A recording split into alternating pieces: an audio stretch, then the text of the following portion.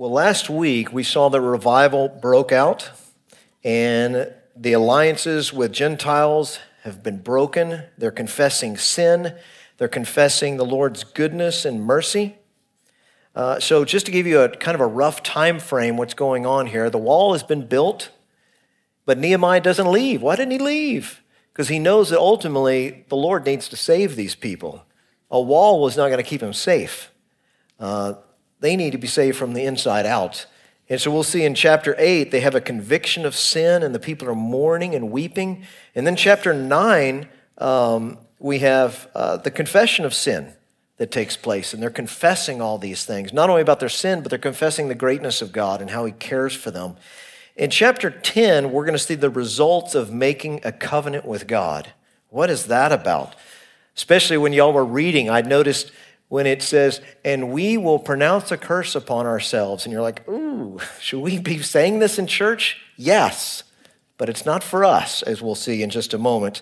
But they are going to make a covenant here. And so ultimately, these people, to use a modern day phrase perhaps, they're on fire for the Lord. And they're ready to go the distance. So glad we sang, I surrender all, because that's what they're saying in essence. The Lord has saved us. He's set us apart for himself, so we will live it out for him. And so people love the idea of being on fire for the Lord. We're drawn to those people that become new believers, and they're ready to win the world for Christ. And we go, you really can't do that. That's a little over the top. But that's not even true. We've grown cold too many times in our own hearts than when God first saved us. But we're drawn to it, but when the rubber meets the road, when you have to make the hard decisions of following Christ, it's not so easy. And yet, John the Baptist puts it like this, Matthew 3:8, bear fruit in keeping with repentance. When true repentance ignites our hearts by the Holy Spirit and we turn from sin and follow Christ, change occurs. I'm not putting it off on y'all. I'm saying the Holy Spirit is too powerful. He will change you. It's not overnight. It's a little bit at a time. And some people's sanctification, it's on different levels. We know that according to Scripture. But at that point, you need to live it out. And the people are going to basically pronounce this curse upon themselves if they don't live it out. And you would say, why would they do that? Y'all, that's the Mosaic covenant. That if they don't live for the Lord, there's a curse. What about us? Well, I'm not there yet. We'll talk about it. So these people are signing the covenant. They must be precious in God's sight because the Lord has forever etched their names in his word.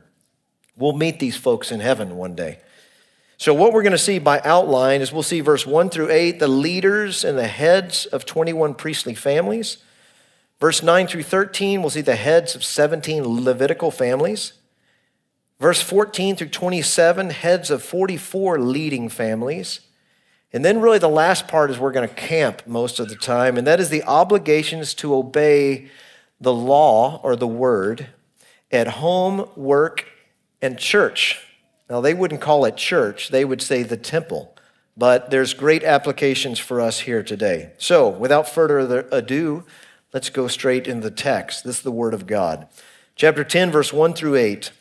On the seals of the names of Nehemiah the governor, the son of Hakaliah, Zedekiah was probably Nehemiah's secretary, Seraiah, Azariah, Jeremiah, Pashur, Amariah, Malchijah, Hattush, Shebaniah, Malluch, Harim, Meremoth, Obadiah, Daniel, Ginnethon, Baruch, Meshullam, Abijah, Mahiman, Maaziah, Bilgai, Sheamiah. These are the priests who I've just named for you as Nehemiah, his secretary, and then 21 heads of the priestly households. And you might be saying, well, hold on. Isn't Ezra a priest? I don't see his name there anywhere. Well, Ezra is not the head of his house. The head of his household is Seraiah, who is the first one listed in verse 2, who is probably his dad or even his grandfather. So these are all heads of different clans of priests.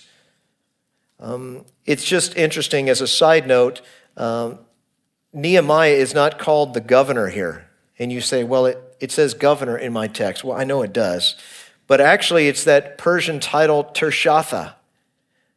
Susanna Spurgeon used to call her husband, Charles Spurgeon, Tershatha, which means your excellency.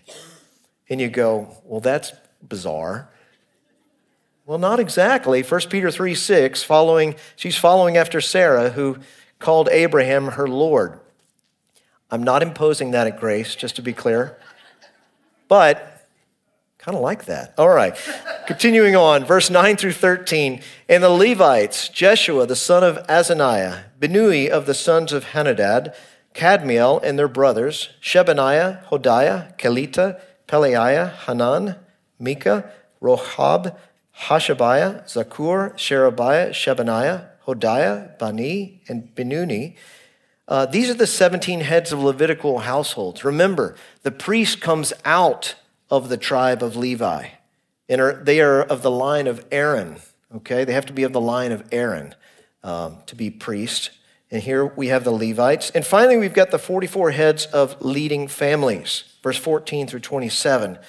The chiefs of the the chiefs of the people, Parosh, Pahath Moab, Elam, Zatu, Bani, Buni, Azgad, Bebai, Adonijah, Bigvai, Adin, Ater, Hezekiah, Azur, Hodiah, Hashum, Bezai, Harif, Anathoth, Nabai, Magpiash, Meshulam, Hazir, Meshezabel, Zadok, Jedua, Pelatiah, Hanan, Ananiah, Hoshea, Hananiah, Hashub, Helohesh, Pilha, Shobek, Rehum, Hashabna, Maasaiah, Ahiah, Hanan, Anan, Maluk, Harim, Baana. Thanks. By the way, I'm glad we're moving on to the book of John after we're done with this. 44 heads of leading families. And you may go, well, Geoff, I've studied the text well, and I hope you have, because these numbers are larger than the ones found in Ezra 2 and Nehemiah 7. Why is that? Well, think about this. This is a growing community. They've been there for a while. There's more returnees, perhaps coming from Babylon, or think about this. Remember when Babylon came and took the Jewish people away, they left most of the poor there. So these poor Israelites never went to Babylon, and they have now joined in with the returning exiles from Babylon. They're all Jews, and so now we have larger numbers. So now we've got obligations of the covenant taking place, and really that's made of the Old Testament Mosaic law along with some practical applications of the law. And get this, they're not going to make a covenant. They're going to cut a covenant. You don't make covenants in the scriptures. You cut them. And you go, what's the difference?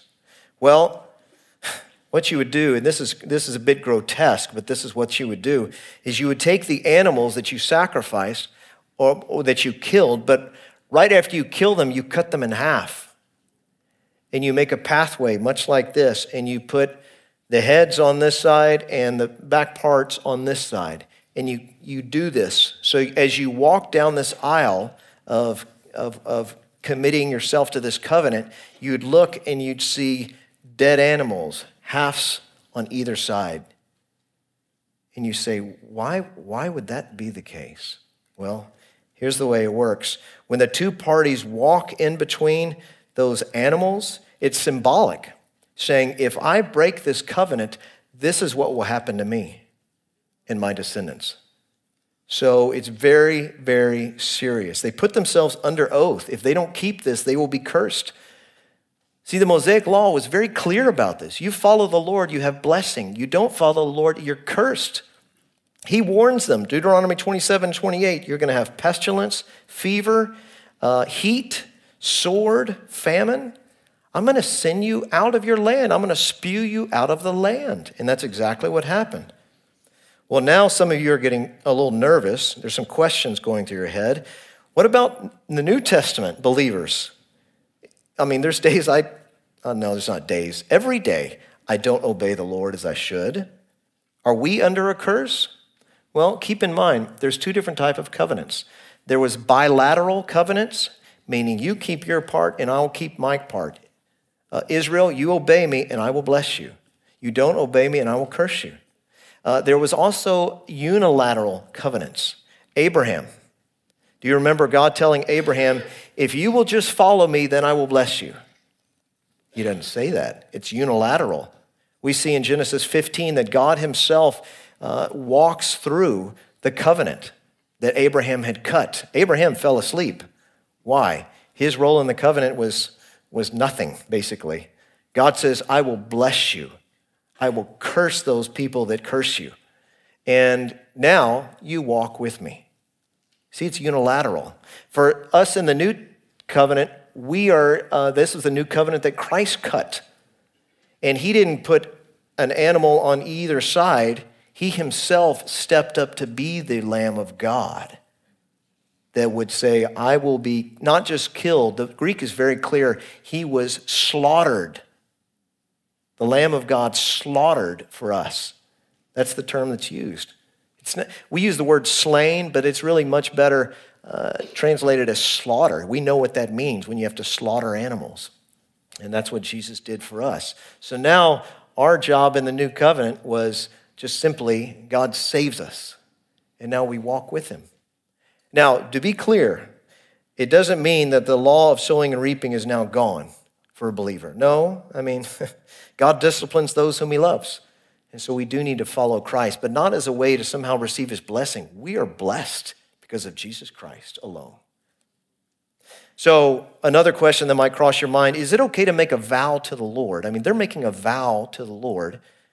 They're stepping into a covenant. They're in some ways stepping into the old Mosaic covenant. Again, they're kind of reinitiating it.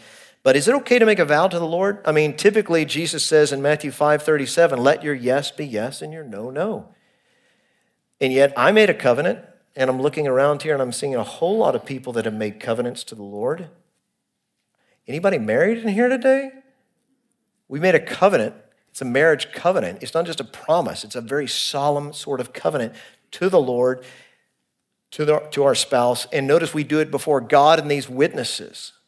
What are these witnesses there for? They're to call you back to your covenant should you decide to break it someday. You just thought you came for the party, didn't you?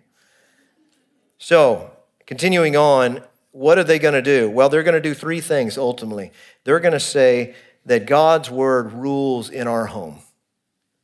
Number two, they're going to say God's word rules in our workplace. And number three, God's word rules at church. Okay? That's kind of a good working outline. Verse 28 and 29. The rest of the people, the priests, the Levites, the gatekeepers, the singers, the temple servants, and all who have, note what they've done, separated themselves from the peoples of the land to the law of God. Their wives, sons, daughters, all who have knowledge and understanding join with their brothers and their nobles and enter into a curse and an oath to walk in God's law that was given by Moses, the servant of God, and to observe and do all the commandments of the Lord our God and his rules and his statutes. Now that last part, let's take a look. It uses the word commandments, rules, statutes. These were different ways to refer to God's law. They're different terms. Commandments are typically seen as God's rules. The term rules is seen as God's judicial pronouncements. Statutes are God's permanent decrees. But most of the time it just says God's law. But sometimes it differentiates between those two. It's not a big deal for us.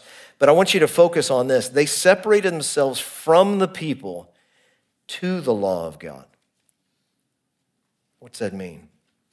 I think what it means is holiness starts and ends with the word of God. Psalm 1, how blessed is the man who's not walk in the counsel of the wicked, nor stand in the path of sinners, nor sit in the seat of scoffers, but his delight is what? In the law of the Lord, whom he meditates day and night. It says whatever he does, he prospers. The wicked are not so. They're like chaff which the wind drives away. You know that psalm. It's a good psalm to reflect upon because ultimately we don't hold to some sort of holiness standards outside the Bible. We hold to what does the Bible say.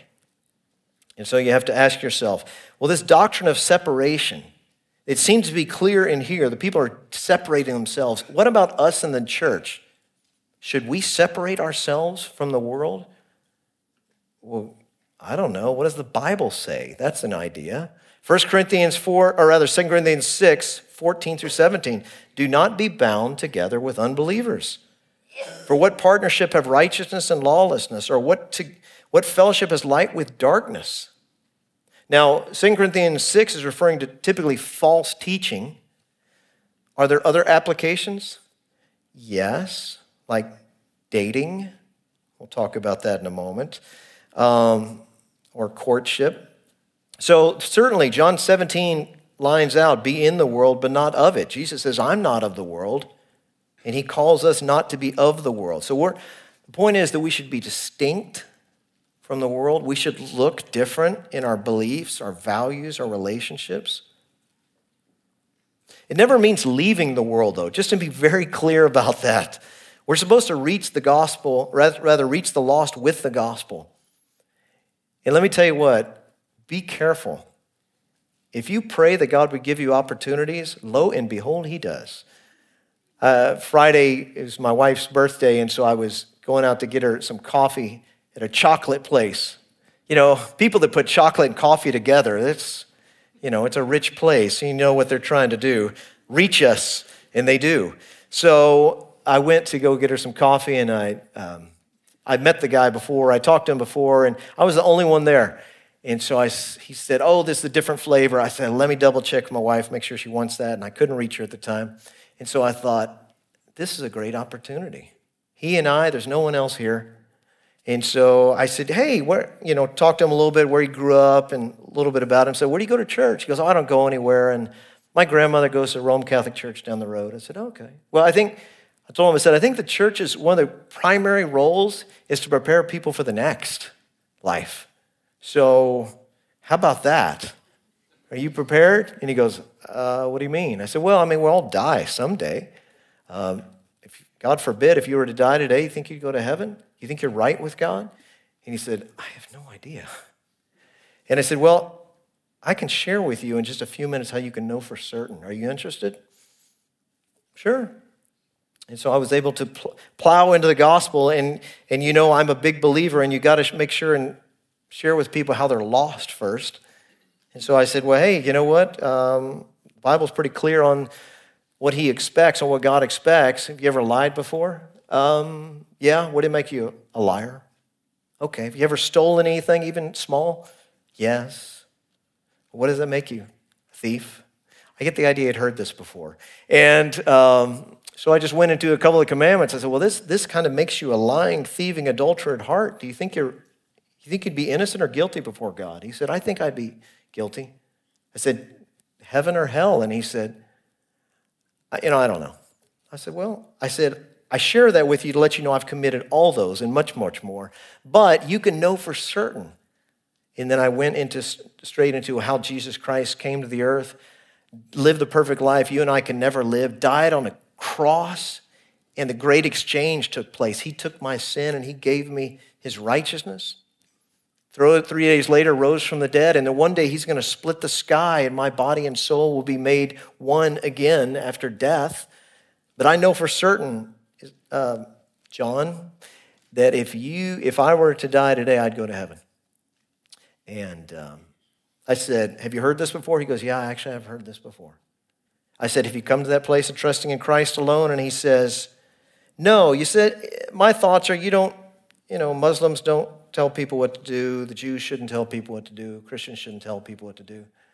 I said, but you yourself have your own view. And he said, well, yeah. I said, here's the thing. I just let you know this because if you've got a gospel of the book of, you have a Bible, yeah, I would encourage you to read the book of John.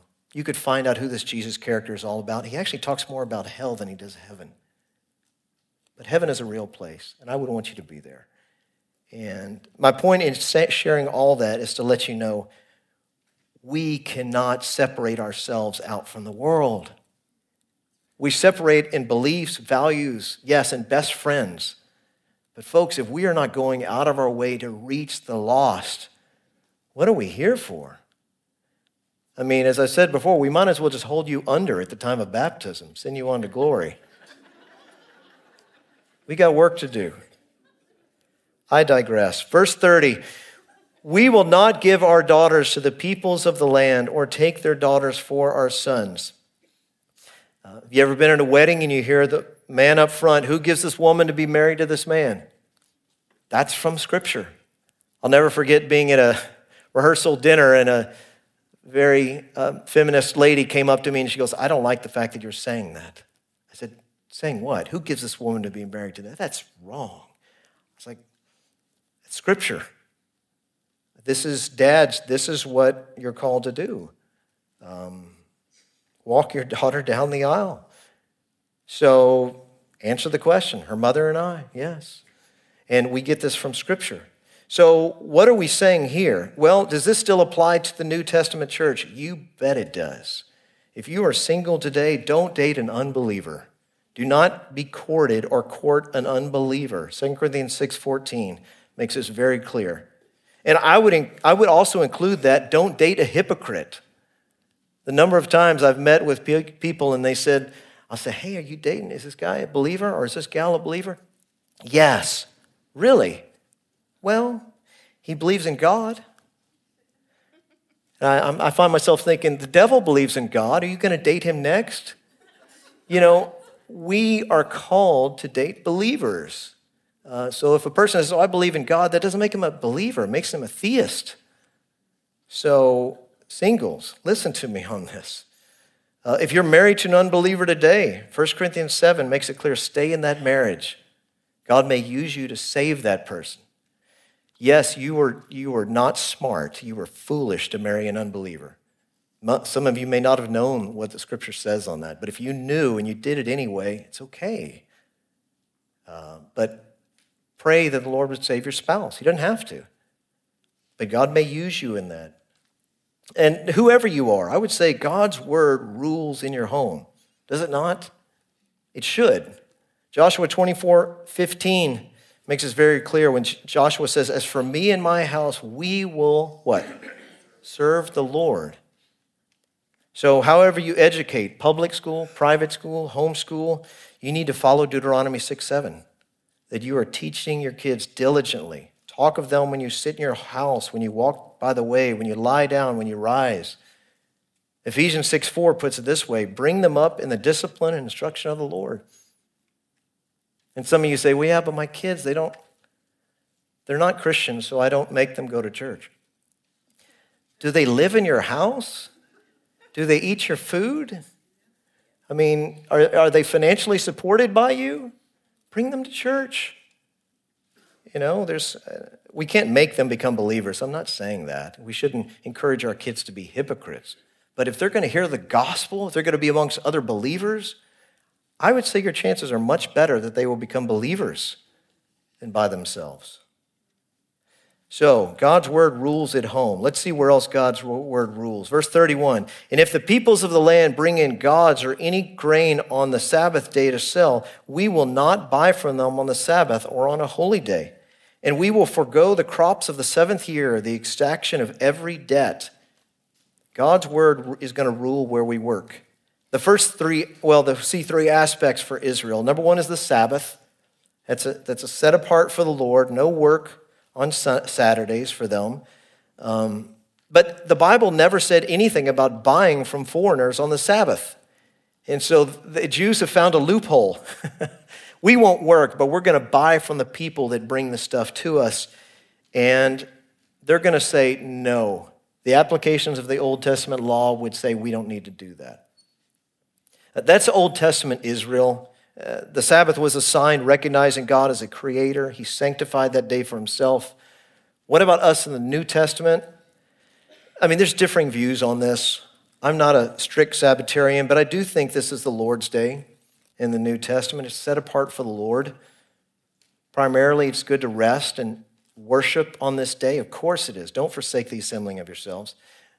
What other applications? People have differing views on that. But for the Old Testament Israel, he said, no more. We have set this day aside. And certainly for us in the New Testament, I think Sunday are special. And they should be. Number two, to forego the crops of the seventh year. You see, in Israel, not only did they take off the seventh day, which was Saturday for them, but also the seventh year. Get this, if you were a farmer, you were supposed to let the land lie fallow. That means rest. You didn't work your crops all year. And the Bible says you would allow for the poor to enjoy anything that grew wild on it. It says in Exodus 23. Why? This is the Lord's land. It doesn't belong to me. And the point of it is the Lord would provide extra for them in the 6th year. So much extra that they would not have to work the fields as the 7th year. Question, did they follow that pattern? No, they did not. As a matter of fact, it seems like for almost 500 years they did not follow the pattern. So when God sends them over to Babylon, what happens? They stay 70 years. And people go, why 70? Well, there's reasons for that. For every 7th year that they did not let the land lie fallow for 490 years. And God says, you're going to let the land lie fallow now. Okay? 70 times 7 is 490 years. For you math geeks out there. Number 3, they were going to forgive debts as lined out in the Mosaic Law. Remember, Hebrews could be sold into slavery to pay for the debts. In the 7th year, you're supposed to go free. Some of them were not letting them go free. So what application is there for us? Well, you have to ask yourself, does God's word rule you in your workplace? Whether you work from home or the office or whatever you may do. At the end of the day, does God's word rule you? Like, are you submitting to that? Or are you submitting to pragmatism? Whatever works is what I do. I mean, just to be clear, I would encourage you, make as much money as you want. There's nothing wrong with that. God does not condemn riches. He condemns love of riches. But my chief end is not to make a whole lot of money. My chief end is to make disciples. And loving the lost and loving the brethren. Great commandment, great commission living. This is the end game for me. Or it should be. So don't cut corners. You might make a little more, but you're going to cheat the Lord to do it? And you say, what do you mean cheating the Lord? Are you taking care of your family? Does your family see you? Or are you the person that just brings home the paycheck? And you go, I provide. Well, yeah, you're providing financially. Are you providing emotionally? Are you loving your wife as Christ loved the church? Wives, are you respecting your husbands? Are you cheating them? So we need to ask ourselves, does God's word really rule me at the home? And does it really rule me at work?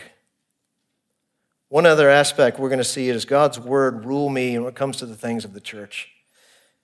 Or for Israel, it would be the temple. Verse 32 and 33, we also take on ourselves the obligation to give a yearly 1/3 part of a shekel for the service of the house of our God, for the showbread, the regular grain offering, the regular burnt offering, the Sabbaths, the new moons, the appointed feasts, the holy things, and the sin offerings to make atonement for Israel, and for all the work of the house of our God. So the point, what they're saying is, God commanded, we're going to do it. What is this 1/3 part of a shekel for the service of God? Well, this was lined out in Exodus 30, that everybody aged 20 years old and up had to pay a half shekel. And you say, yeah, but they're not paying a half, they're paying a third. They're cheating God. No, actually they're not. The values have changed over this time period. For the Jews, it was 15 shekels to 1 gold, rather 15 silver shekels to 1 gold shekel. But now they're under the Persian system, and the Persian system is 10 silver shekels to 1 gold shekel. So they're staying with the law, but they're also realizing that the money is not exactly the same. So ultimately, they're agreeing to take care of God's temple.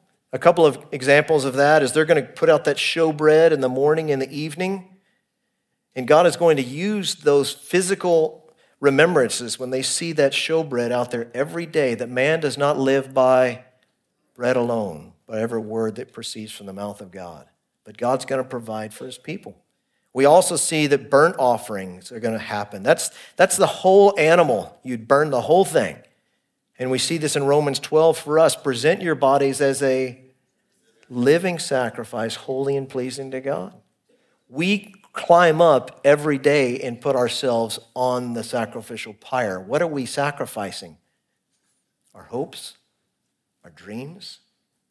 And what are we doing? We're exchanging them for God's hopes and dreams for us, his plan. Not my will, but thine be done. That's what we're doing. So how do we do that? So he's calling them to take care of God's people. God's temple is us now, not a building, but the people of God. Verse 34 through 37, we, the priests, the Levites, and the people have likewise cast lots for the wood offering to bring it into the house of our God, according to our fathers' houses, at times appointed, year by year, to burn on the altar of the Lord our God, as it is written in the law.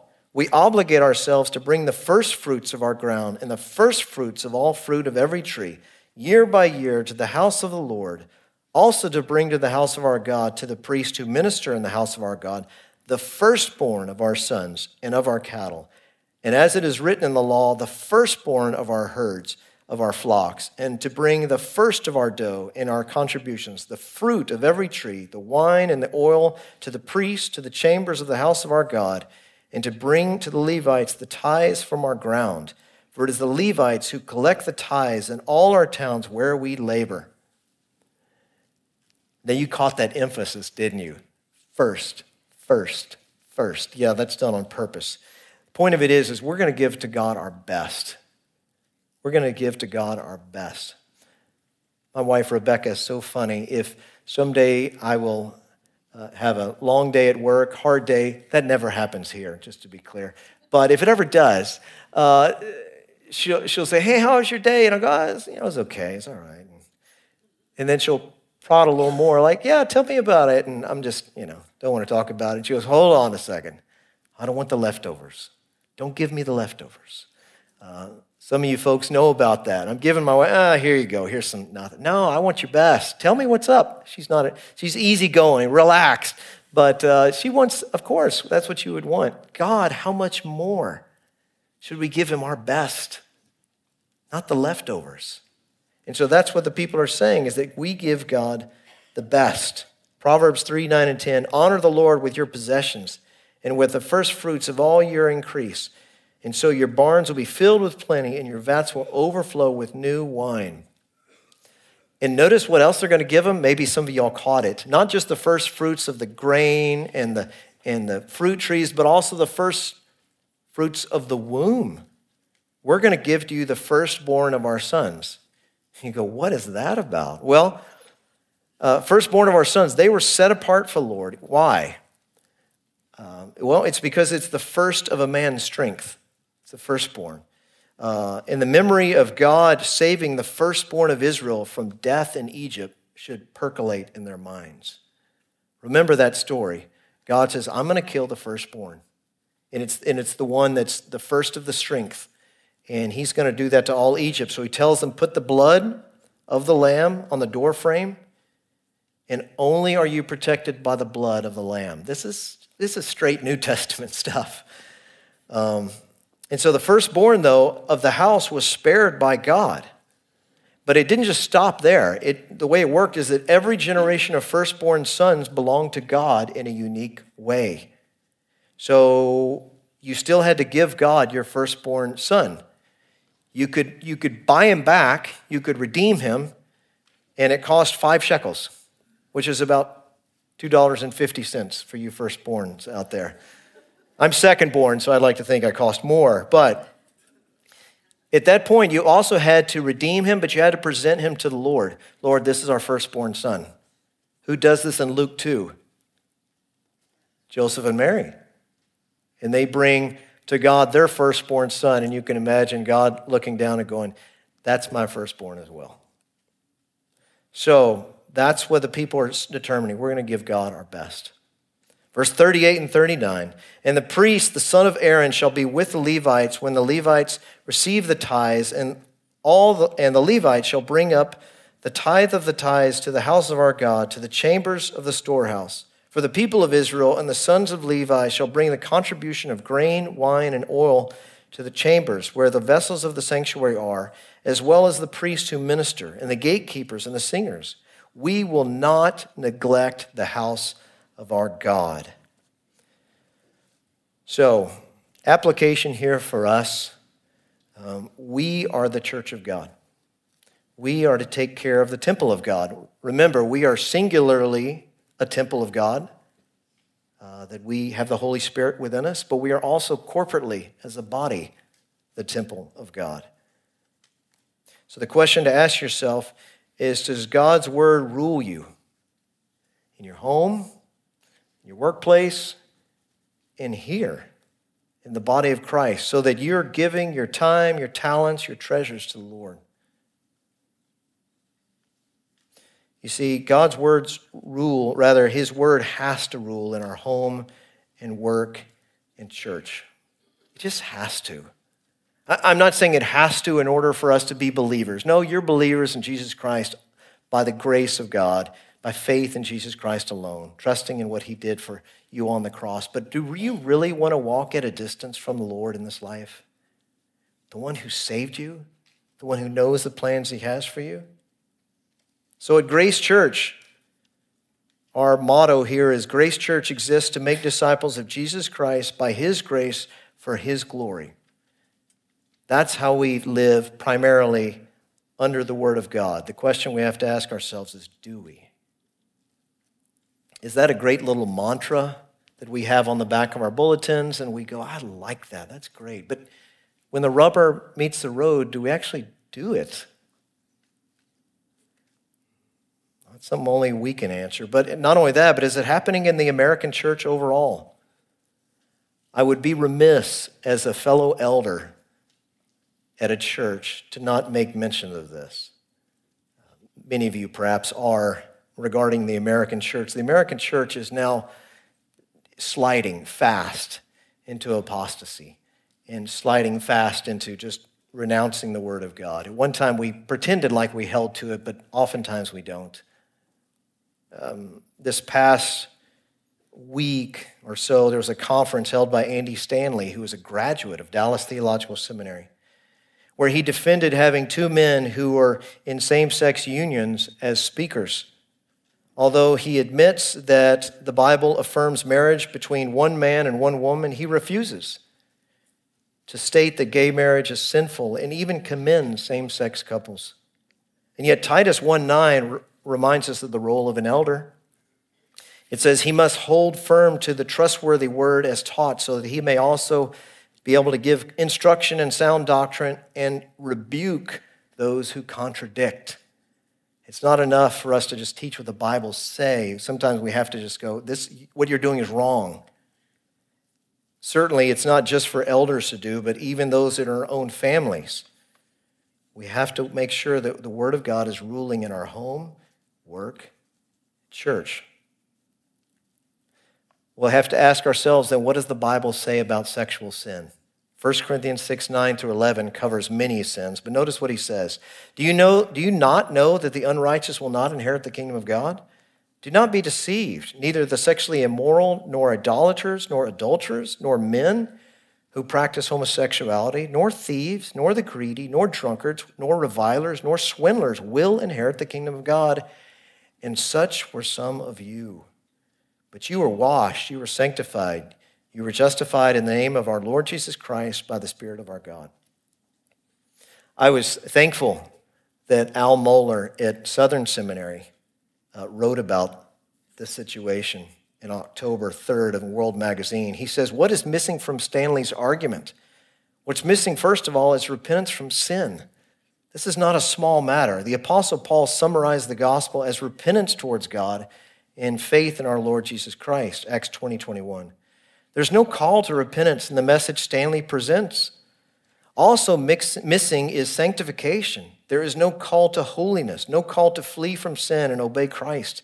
Instead, Stanley presented the idea that sinners may find refuge in a same-sex marriage because obedience to Scripture and biblical understanding of sexuality is, quote-unquote, not sustainable, Stanley says. This is not the gospel as preached by the apostles and held fast by the faithful church. This is a departure from the faith once delivered to the saints. There's no joy in saying this, but Andy Stanley's approach, as defended in detail this past Sunday, is flatly contradictory to what Paul wrote to the Christians in Corinth.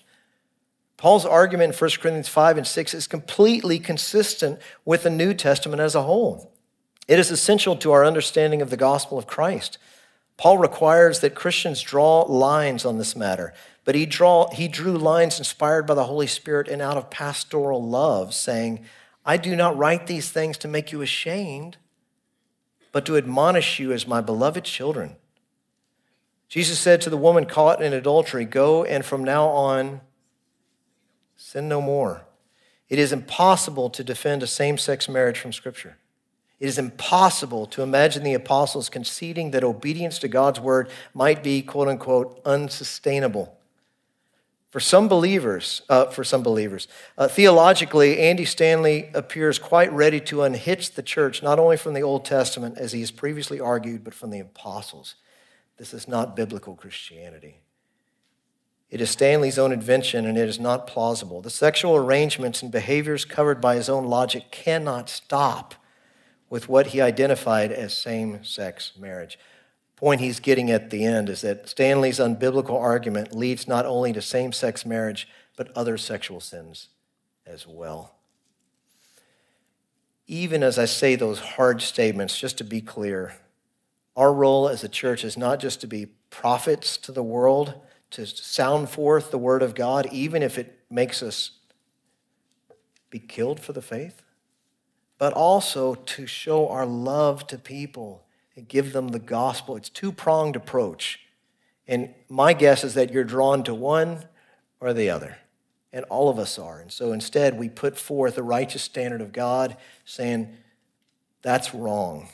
And at the same time say, we love you. And we want you to know the Savior that saved us from the same sins. Amen. So is God's word ruling your home, your work, your church? Like the Jews here in this passage, your resolution or repentance, it's got to bear fruit or it's not real. H.G. Williamson says, neither Old nor New Testament has any place for confessions of faith that leave lifestyle and practice unaffected. Matthew 3:8 says it even better. Bear fruit in keeping with repentance. So does that mean I have to work harder? No. I'm actually encouraging you to surrender more.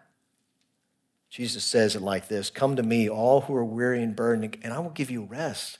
Take my yoke upon you and learn from me, for I am gentle and humble at heart, and you will find rest for your souls. For my yoke is easy and my burden is light. I'm not saying it's not going to be hard, but the more you can start to let go of the things of this world and follow me, you find it that much more restful because you're finding your rest in him. Let's pray. Father, thank you for your word. Thank you for your hard words, too, in this passage that we see that ultimately the Christian life is difficult. You say in this world you have tribulation, but take heart, Jesus says, I have overcome the world. And so we know that ultimately following you is going to be a much better spot for us. Lord, we pray that you would help us to do it in ways that's honoring to the King, in realizing that all it comes to is just coming to you. In your Son's name we pray, amen.